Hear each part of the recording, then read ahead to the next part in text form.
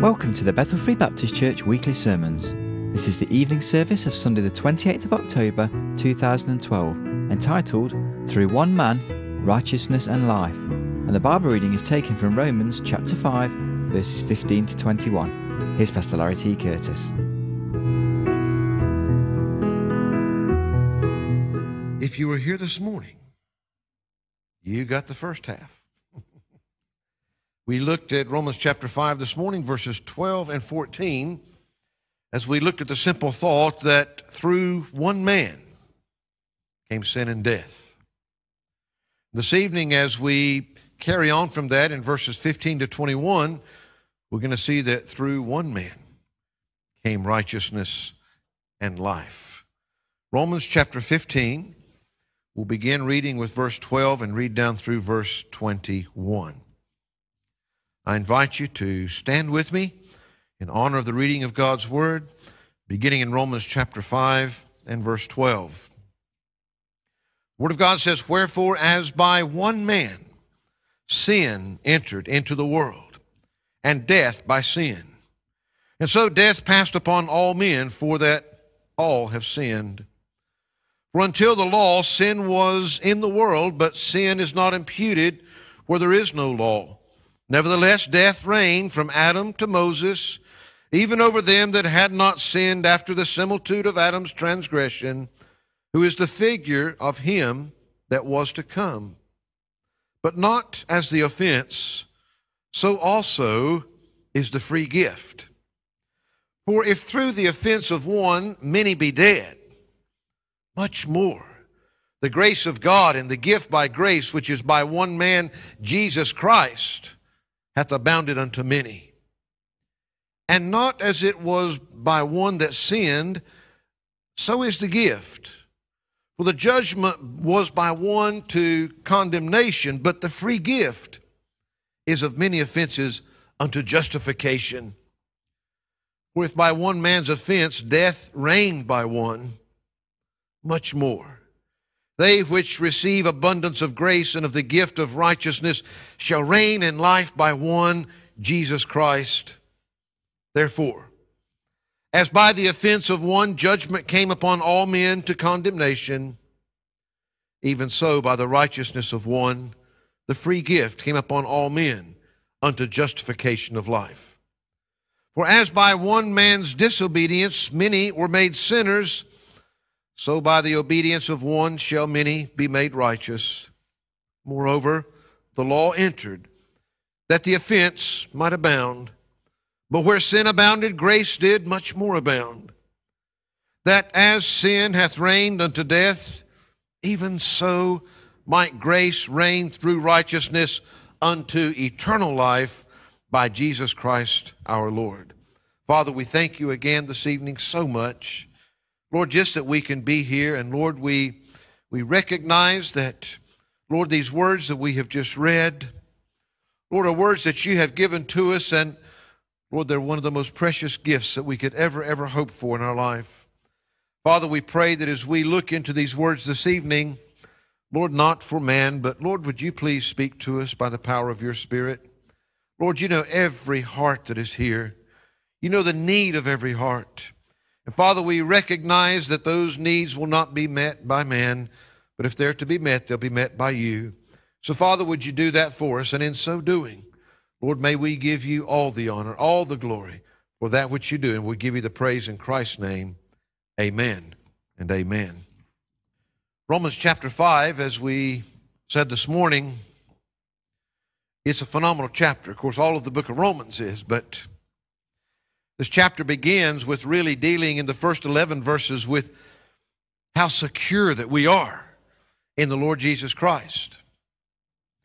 And then, of course, as we began to look here at verses 12 to 14 this morning, the Word of God teaches us very clearly that it was through one man, the only man that the Bible itself calls a type of that one which was to come in the Lord Jesus Christ. But in that one man, whose name was Adam, that it was through him that sin entered into this world. It didn't come into existence Satan was already there, but it entered this world by that one man, Adam. And when that sin came, death came with it. And that death was passed on to all men. And death has reigned. The human race, the natural world around us, whether it be trees, plants, the curse is upon them as well. Everything dies in time. And we saw this morning that, of course, just as we get those resemblances from our parents, whether they be physical or emotional, that there is also this spiritual trait that's passed down. We all sinned in Adam, there in the garden. And that's why we break God's laws. I've said many times, and I repeat it again this morning, that we don't become sinners because we sin. We sin because we are sinners by birth. But thank God, what we see here as we come into these verses, and of course, all are guilty before God. But God knew that in His wonderfulness before He ever even placed Adam in that garden. We know that He had a plan in place, not because He wanted us to sin, not because He wanted death to be part of our lives. We said that, of course, included spiritual death as well as physical death. And we looked at eternal death, that second death that will be ahead at one point. But He had a plan. Nothing catches God by surprise. You know, when somebody messes up or some great catastrophe hits this world, He doesn't just suddenly, oh, I didn't know that was coming. He knows, and He planned for us. And we see a tremendous truth here as He contrasts that one man, Adam, that came in the garden, that through him we're all sinners, with that one man, Jesus Christ, who through Him and His act, He made the sacrifice that was necessary for each one of us. And so we see this tremendous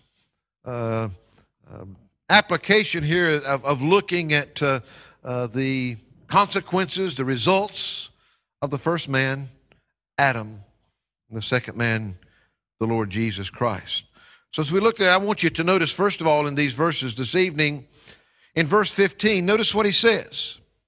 But not as the offense which we talked about this morning, so also is the free gift. For if through the offense of one, that sin of Adam, many be dead, I like this, much more the grace of God and the gift by grace, which is by one man, Jesus Christ, hath abounded unto many. You see, we have the offense of Adam, that's set off against the gift of God, the gift of grace. We find that the one is a free gift. And that gift, of course, as we've seen many times, that gift that comes by God's grace. There's one access to that grace, and that's through faith. For by grace are you saved through faith. That's the only way to get there. Faith in the Lord Jesus Christ. On Jesus Christ's part, you see, for Adam, he made the choice to sin. He didn't have to, but he chose to. Jesus Christ, on his part, he chose to make that supreme act of obedience to his Father. Remember there in the garden when he was sweating great drops of blood? You know, as he looked and he realized all that was there, and it's hard for us to comprehend this humanness, being 100% human and 100% God in this same person. Father, if it be your will to take this cup from me. He knew what was before him. And you know, we can't even begin to comprehend and imagine what he knew was before him there, to take on the sins of the world, to be separated from God the Father, to take the burden of our sins and pay the penalty for them with his own sinless life. But you know what he said after that? Nevertheless, not my will, but thine be done. His supreme act of obedience. We find that it was disobedience in the garden that brought death. but it was obedience on the cross that brought life.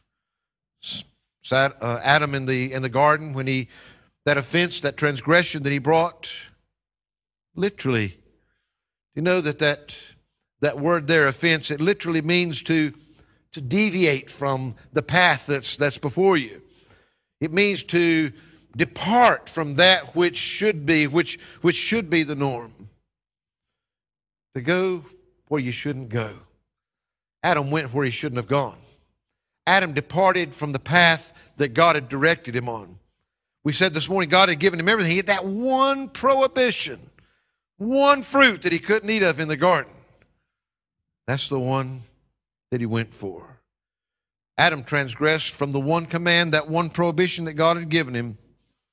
But you know, through that one offense, many died. That death was passed on to all men, the Bible says, but the other. The gift by grace. The gift that the Lord Jesus Christ gave us. He says here it has abounded to many. Much more, greater. We find that it not only restored man from the fall, but it made possible. It's almost too big for our minds to understand. It made possible for us to actually share in the righteousness of God Himself. We're born with this sin nature. We're born with this nature that's been passed on to us because we said this morning, regardless of where we come from or what accent we might speak with, what language, what color of skin, whatever, we all came from Adam. We're all of that one human race. And through that sin in the garden, that sin was passed to each and every one of us. But through the Lord Jesus Christ, through His sacrifice there on the cross of Calvary, He made it possible. Do you know that in the Greek, that word justified and that word righteousness, there's only one letter difference in them. Justified is a legal term. That means that when you stand before the judge, that it's not only that your sins are looked at and that they are forgiven, that's great. But to be justified means that He looks at you as if you had never even committed that sin, that crime, as if it had never even happened. That's why I've said that one of those little easy things to remember about being justified sometimes, it's just as if I'd never sinned. But it's a legal term that means that you're looked at in that way, whereas righteousness is that is there without that sin. You see, it's our righteousness are as filthy rags. But He imputes the righteousness of Christ, the righteousness of God Himself to us. Therefore, through Jesus Christ, we can go from that sinful man that is guilty from the time that he's born to stand before God in the Lord Jesus Christ as if we'd never, ever, ever even committed a sin. He sees us in the righteousness of Him, not of ourselves. So we find that the first contrast that we see here is that by that one man, there was an offense, there was a transgression, there was the sin that was passed to all. But by God's grace, I like that song, Grace Greater Than All My Sin. You know, the truth is God's grace is greater than any sin. It's greater not just than the one sin of Adam, that one offense, but of all sin, of all human men, of all humankind. Adam's offense brought death. Death is a static thing.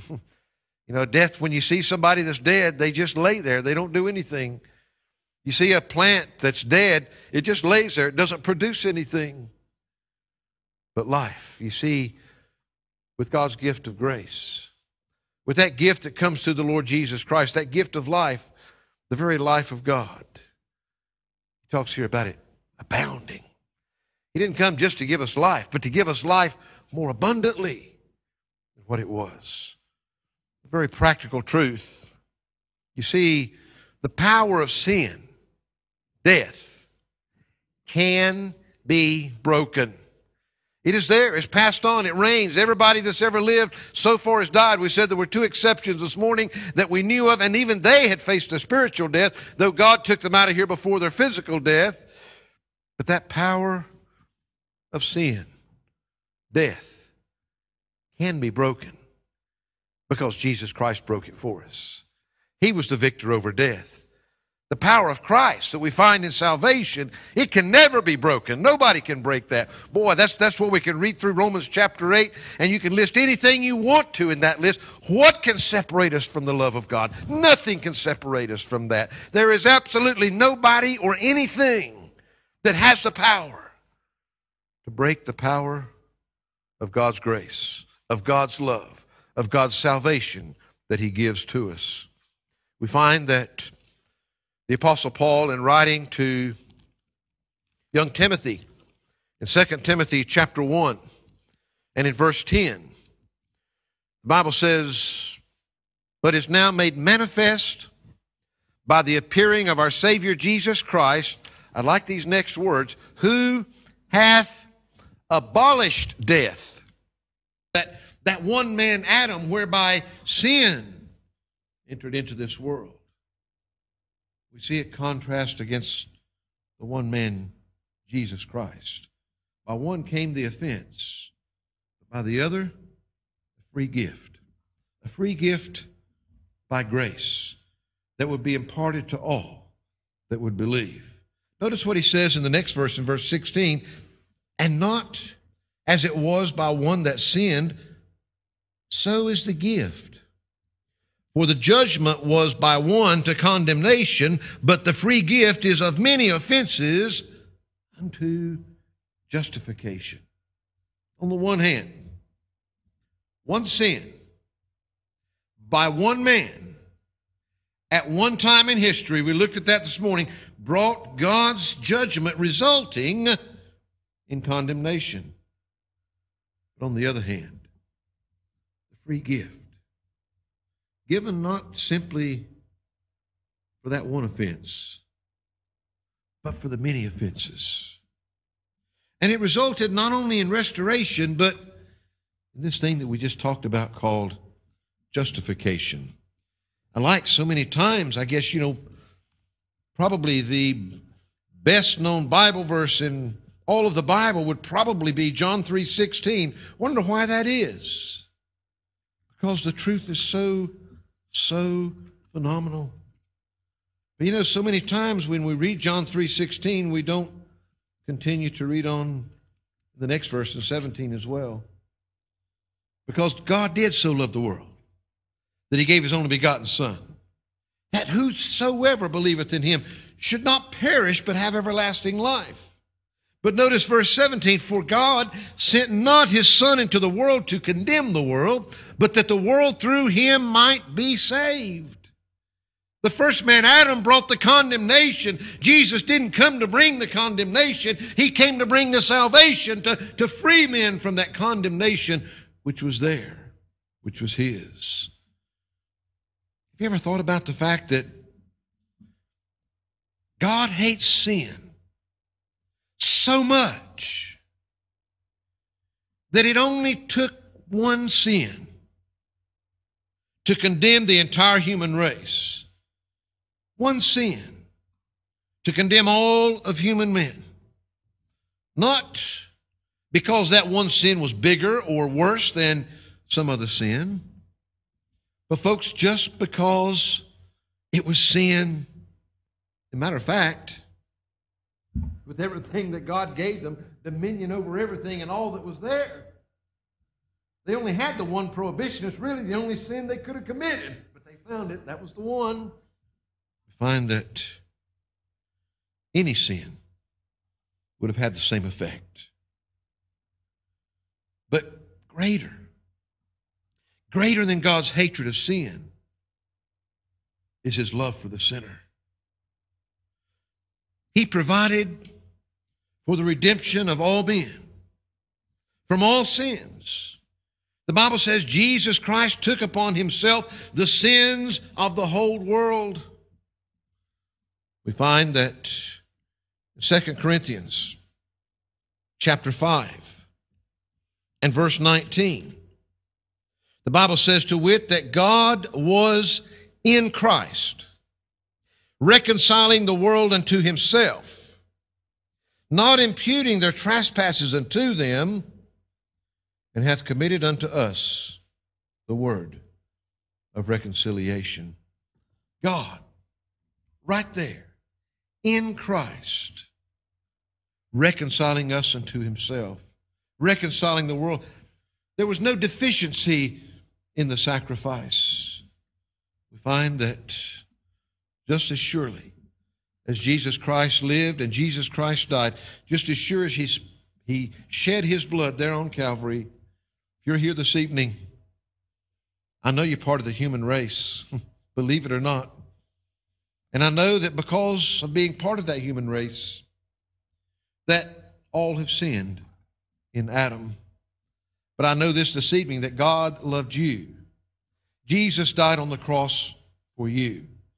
His blood was sufficient for whatever sins might be in your life. His sacrifice was sufficient to take care of your sins.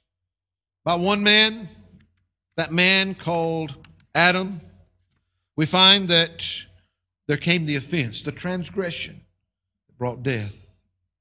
But by the other, we find the free gift that comes by grace, that gift of life. We find with Adam there came condemnation, judgment upon the entire human race. But with Jesus Christ, there comes justification, an opportunity for you to stand before God as if you had never committed a sin in your life because he sees you in Christ. We find in the next verse, in verse 17, that he says this. He says, for if by one man's offense death reigned by one, we looked at that this morning, much more they which receive abundance of grace and of the gift of righteousness shall reign in life by one, Jesus Christ. It really is. We have used the term, I guess, a lot of times loosely and lightly. It's a matter of life and death. This really is death or life. No other two choices. We find that we've already seen how that one man's sin brought the reign of death for all. But through the one man, Jesus Christ, came the reign of life. That was why he came. He came to seek and to save that which was lost, which was the human race. Abundant, abounding life, which includes the very righteousness of Christ himself. That same one, Jesus, that grants us life, that gives us life in himself, is the same one that will fulfill that life for you as well. He tells us in Philippians chapter 1 and verse 6, the Word of God says this, being confident of this very thing, that he which hath begun a good work in you will perform it until the day of Jesus Christ. He doesn't do any halfway work. He doesn't get started and lose track somewhere along the way. To reign in life through Jesus Christ is the only way. You see, when you come to know Jesus Christ, it takes care of the penalty of sin right that moment. But the only way that you'll ever be effective over the power of sin in your life is through that same Jesus Christ, by living in the Spirit, by that one that lives within you, controlling you, having absolute control over your life, doing with you as he would do to you. We find that although sin is still present with us, folks, though that battle is still raging there all of the time, I've got news for you. As a child of God, sin is no longer your master as it one time was. You're no longer in bondage to that sin like you one time were. Sometimes people think when the Bible talks being set free, that it means free to do just whatever you want to and live any way that you want to. You realize when you become a child of God, you want a different kind of life. It's the first time in your life that you're actually free not to sin. Before that, you're in bondage to it. Your flesh knows no difference. But in the Lord Jesus Christ, in the power of the Spirit, you're able to be victorious. We sing that great, great old song so many times, victory in Jesus. Victory in Jesus. We can have that victory. He goes on here in verse 18, he says, therefore, as by the offense of one judgment came upon all men to condemnation, even so by the righteousness of one the free gift came upon all men unto justification of life. He's reaffirming all of these truths that he's just given us here, that it was by one man in the garden that transgressed, that sinned, that left the path that God had led him on. That in that transgression, in that offense, that as soon as he committed it, death came with that. Find that all three of those deaths, the physical death, the spiritual death, and the eternal death. Find that when that death came, that death reigned. We also find that that death was passed on to all men, everywhere. Then we find that there was another man, that man Jesus Christ, who came not to condemn but to save.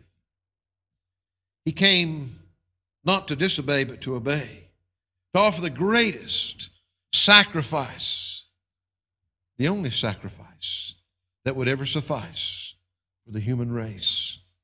And when he came, rather than death coming with him, because when he came, instead of bringing sin, he brought righteousness. And with that righteousness came life. And just as that death was passed to all men, that life is offered as a free gift to all. You see, the greatest, simplest truth of all of what we see in this, folks, is that every human being, everywhere, we're all under condemnation of sin in our natural self, in our flesh, right back to the Garden of Eden. But Jesus Christ is there for us. And that life is offered to each and every one. And in him, that life can be yours. You see, there's only two ways to stand before God. The only two ways that you can stand before God is, in the one hand, condemned. Remember what I've said, and I've pointed it out in different illustrations, in different ways, in different sermons. I think I even said it this morning. It bears repeating again. One sin destroyed, brought the curse upon all of creation. If God allowed you into heaven, folks, if there was only one sin, the smallest sin that's ever been committed, if God allowed you in and that one sin wasn't under the blood, if it still existed when you went into heaven, there would be no heaven for anybody, because just as that one sin brought death into this world, one sin would bring death into heaven, and there would be no more heaven. There would be no more eternal life. God didn't create us down here on this earth in the Garden of Eden. He didn't create us to die. It was because of our choice of sin that death came. But he still gives you that opportunity, not of mortality, but of immortality. He gives you that opportunity to live forever. And that's what he wants for you. That's his gift to you if you'll take it. You see, verse 19 says, for as by one man's disobedience many were made sinners, so by the obedience of one shall many be made righteous. You know, I can't even begin, Brother Welcome, to explain righteousness. I've never experienced it. I've read about it. I know one that's righteous. But everything that I've ever seen, everything I've ever touched in my life, it's been cursed by sin. But you see, the Bible says we have a choice here. He's given us a choice. On the one hand, we've got disobedience. On the other hand, we've got obedience. The essence of one man's disobedience, one man's transgression, one man's offense, he describes it in all these different ways. It was disobedience. Whereas that act of Jesus Christ, when he died upon the cross for us, when he became sin for us, that was the greatest act of obedience. On one hand, that disobedience made sinners. But on the other hand, that act of obedience, it made righteous, because it gave man the only opportunity, the only way that he could ever stand righteous before God. You know, it's interesting. I love words. And God's words mean things to us. You notice that in this verse it says, whereas by one man's disobedience many were, what's the next word in your Bible? Made sinners. So by the obedience of one shall many be made righteous. That word made, it literally carries with it the idea of constituting or establishing something that way. In other words, by disobedience, by the disobedience of one man, many were established as sinners. But by the obedience of one man, Jesus, many are established righteous. It's God that does the making. We are established there. We are constituted there by God himself. The person genuinely belonging to Christ, somehow, some way. You know, I have to look in the mirror as well. Sometimes we try to figure out, saying, God, I don't see a whole lot of righteousness sometimes. I see a whole lot of weaknesses and failings and shortcomings. I believe that if Christ is within, I believe the Bible teaches us clearly that there ought to be a reflection of that. There's something wrong when a person comes to the Lord Jesus Christ and they are transformed, they are created, they're a new creation in God. Yes, they're still in the old flesh, and yes, we'll have that battle as long as we live. But the Bible teaches us clearly, folks, there ought to be some fruit. If Jesus Christ is living within, there ought to be something that's showing that in the Christians' lives. You see, the flesh is always going to have its shortcomings. It's going to have its weaknesses. And righteousness will never be manifested perfectly in your flesh. But the Bible does tell us something else, that even though our flesh is imperfect, even though that we still have that battle day by day by day, there's something else within that didn't used to be there.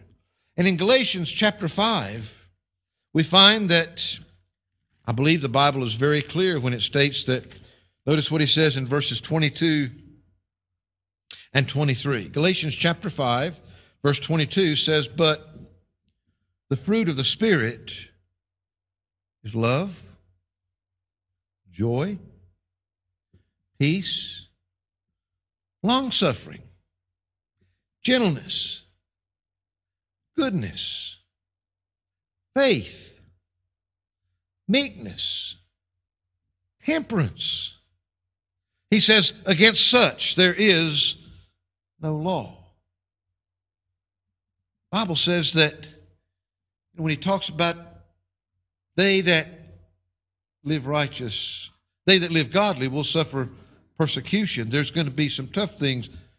But he also teaches us that we ought to know a tree by the fruit that it's bearing. There ought to be something that has changed there. We sang that great hymn this morning, and it's still one of my favorites.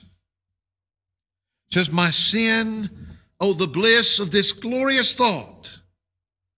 My sin, not in part, but the whole, is nailed to the cross, and I bear it no more. It is well with my soul. Aren't you glad? Not in part, because God can't have a partial Christian. You're either Christ-like or you're not. He says here that the Lord Jesus Christ, that one man, came because of his obedience. That life can be yours. He gives us one final thing in verse 20. He says, moreover, the law entered that the offense might abound. But where sin abounded, grace did much more abound. His contrast here is law or grace. Law or grace. We talked about that more this morning. We'll go back. The law entered that the offense might abound, that it might increase, that it might be made manifest, that it might see it. We saw that he said, look, even before the law came, sin was already here. Death reigned, he said, from Adam to Moses, before God ever even gave his law. The law never saved anybody. It was never meant to save. The law shows us God's standard. It's by the law that you and I can see our sin. That sin kind of lies dormant. Boy, God's word comes along and boy, it'll stir it up and you're going to see it. And that's exactly what he's talking about here. We find that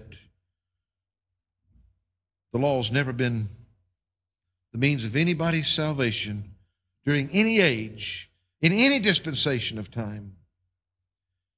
Abraham himself, the Bible says, was saved solely by faith. Solely by faith. That was centuries before the law even came. Disobedience to the law never damned a soul to hell, and obedience to the law never saved anyone. You say, preacher, what are you saying? Oh, we can look at the law and we can all see how we have broken God's law, how that we are all guilty because all have sinned and come short of the glory of God. We all miss his standard. We miss the mark. But it's never saved the first person. It wasn't brought to save. It was brought to educate us, to show us our sinfulness, which already existed within us. Sin and condemnation were here long before the law came. You see, God gave us a pattern for righteousness. And he gave us his law to show us that. There's no power to produce righteousness except through the Lord Jesus Christ. The law identifies sins. It makes it visible. But only through Christ can those sins be dealt with. Can the penalty be paid and the power be overcome? We find that peace with God. That Bible says that we're enemies, that there is an enmity between us and God. Jesus Christ brought us the peace treaty to give us that opportunity. Focus upon the one man, Jesus Christ, and his act of obedience, his act of redemption being much more, far, far greater than Adam's act of condemnation. Oh, each one, we said we began this morning that each one man, there's never been any two men on earth that affected the human race more than the two men that we've talked about today, Adam and Jesus Christ. By one came sin. It entered into this world. With that sin came death, which was passed to all men, and death reigned. But by the other man, Jesus, now came righteousness. And because of that righteousness, with that we're offered life. Life that can only come through him. And a life that will be passed on to all who will believe. Those that will trust in him. Those that are there. And every one of us here today. You see, the ultimate contrast as he closes out this chapter, that as sin hath reigned unto death, even so might grace reign through righteousness unto eternal life by Jesus Christ our Lord. death. That second death, when death and hell are cast into the lake of fire for all of eternity. Or life. Life in the Lord Jesus Christ. And in the end, there simply are no other choices. There are none. And I guess that's the one thing that, if it were possible, some of you might believe this. If it were possible, if I could preach from now until the day that God took me out of this world, if I could preach right now and never stop that sermon until the day that I quit breathing, the simple truth is that I can't save anybody. There's no greater privilege, though, than to stand and to share with you. Yes, not because that you're different from us, but because we're all the same. We're all part of that human race. Sin had its curse upon each and every one of us. That sin has been passed down. We are sinners right from the Garden of Eden until right now, and we all die as a result of that. This physical body will go back to the dust one day, just as God told them in the Garden of Eden that we read this morning. It will go back to the dust that it came from. Today, God wants you to have life. He wants you to have everlasting life. And that life can be yours within today, not because of religion. No religion can give it to you. Not because of any preacher, because no preacher can do it for you, but because of Jesus Christ. He's the only one that can do it for you. And one of the greatest privileges that we have as Christians is to share that Jesus with others, to point them to the end. We're all condemned in Adam, but we can be righteous in the Lord Jesus Christ. We may not physically see that yet, but God sees it. And one day we will see it. Because he which has begun that good work in us, it will be finished. One day, the Bible says, in a moment, in the twinkling of an eye, will be changed, and I'll never, ever, ever have to deal with that sinful flesh again, and neither will you if you belong to him. That's my plea to you this evening. I mean, if you know anything in this world, know that you passed from that condemnation unto that justification, that righteousness that we've talked about this evening. Know that you've recognized, not because we're pointing our finger and saying that you're vile and evil any more than the rest of us. We're all sinners before God. We've all missed the mark. But only you this evening can be honest with yourself and with God. Say, yes, I know. Yeah, I can look at God's law. I can look at God's word. And I can see where I sinned this evening. God's willing to forgive that sin. And in Jesus Christ, you can be justified. You can allow God to see you in the righteousness of Christ, not in yourself. God can see you just as if you'd never committed a sin in your life, because you're in Christ. But if you're still in Adam, if you're still in the flesh, you're going to have to face him with all your sinfulness. God doesn't want that for you. He wants you to take the free gift. You can't buy it. You can't earn it. You'll never deserve it. But God offers it to you. That's the contrast in this wonderful chapter that we see here in God's. That's the contrast between that flesh, Adam, who we are in this flesh, or that man that you can be in Jesus Christ. God sees you in him, in his life. Do you know that this evening? There is absolutely no reason that you should walk out those doors tonight and enter that world one more time without knowing with certainty where you stand before God. Let God do that for you this evening. Father, we thank you this evening, Lord, as we have looked into this passage, and Lord, it really is, as we, Lord, come down through these verses, you continually contrast the one man Adam and what he did when he came in the garden, the one man Jesus, what he did when he came for us. First of all, there in Bethlehem's manger, Then, Lord, there upon that cross at Calvary, when he died for each and every one of us and shed his blood, when he atoned for our sin, Lord, we just pray that in these simple verses, that this evening, Lord, for anyone here that's never been saved or anyone that may be listening to this out there later, Lord, we pray that you'd help them just to realize through these simple truths we're all guilty before God. We're all sinners just simply because of who we are in the human race. Lord, you've given us a way. You've given us a choice. That choice comes in choosing whether or not that we will stand before you simply in our humanness in Adam, or whether we'll stand before you in Jesus Christ. Religion won't put us there. Man can't put us there. Nothing we do can put us there. We must admit who we are as sinners. We must seek forgiveness. The only reason that in the world that we can ever have it, that's because of Jesus Christ and who he is and what he did for us. We give you the praise and thanks for that. In Jesus' name we pray. Amen.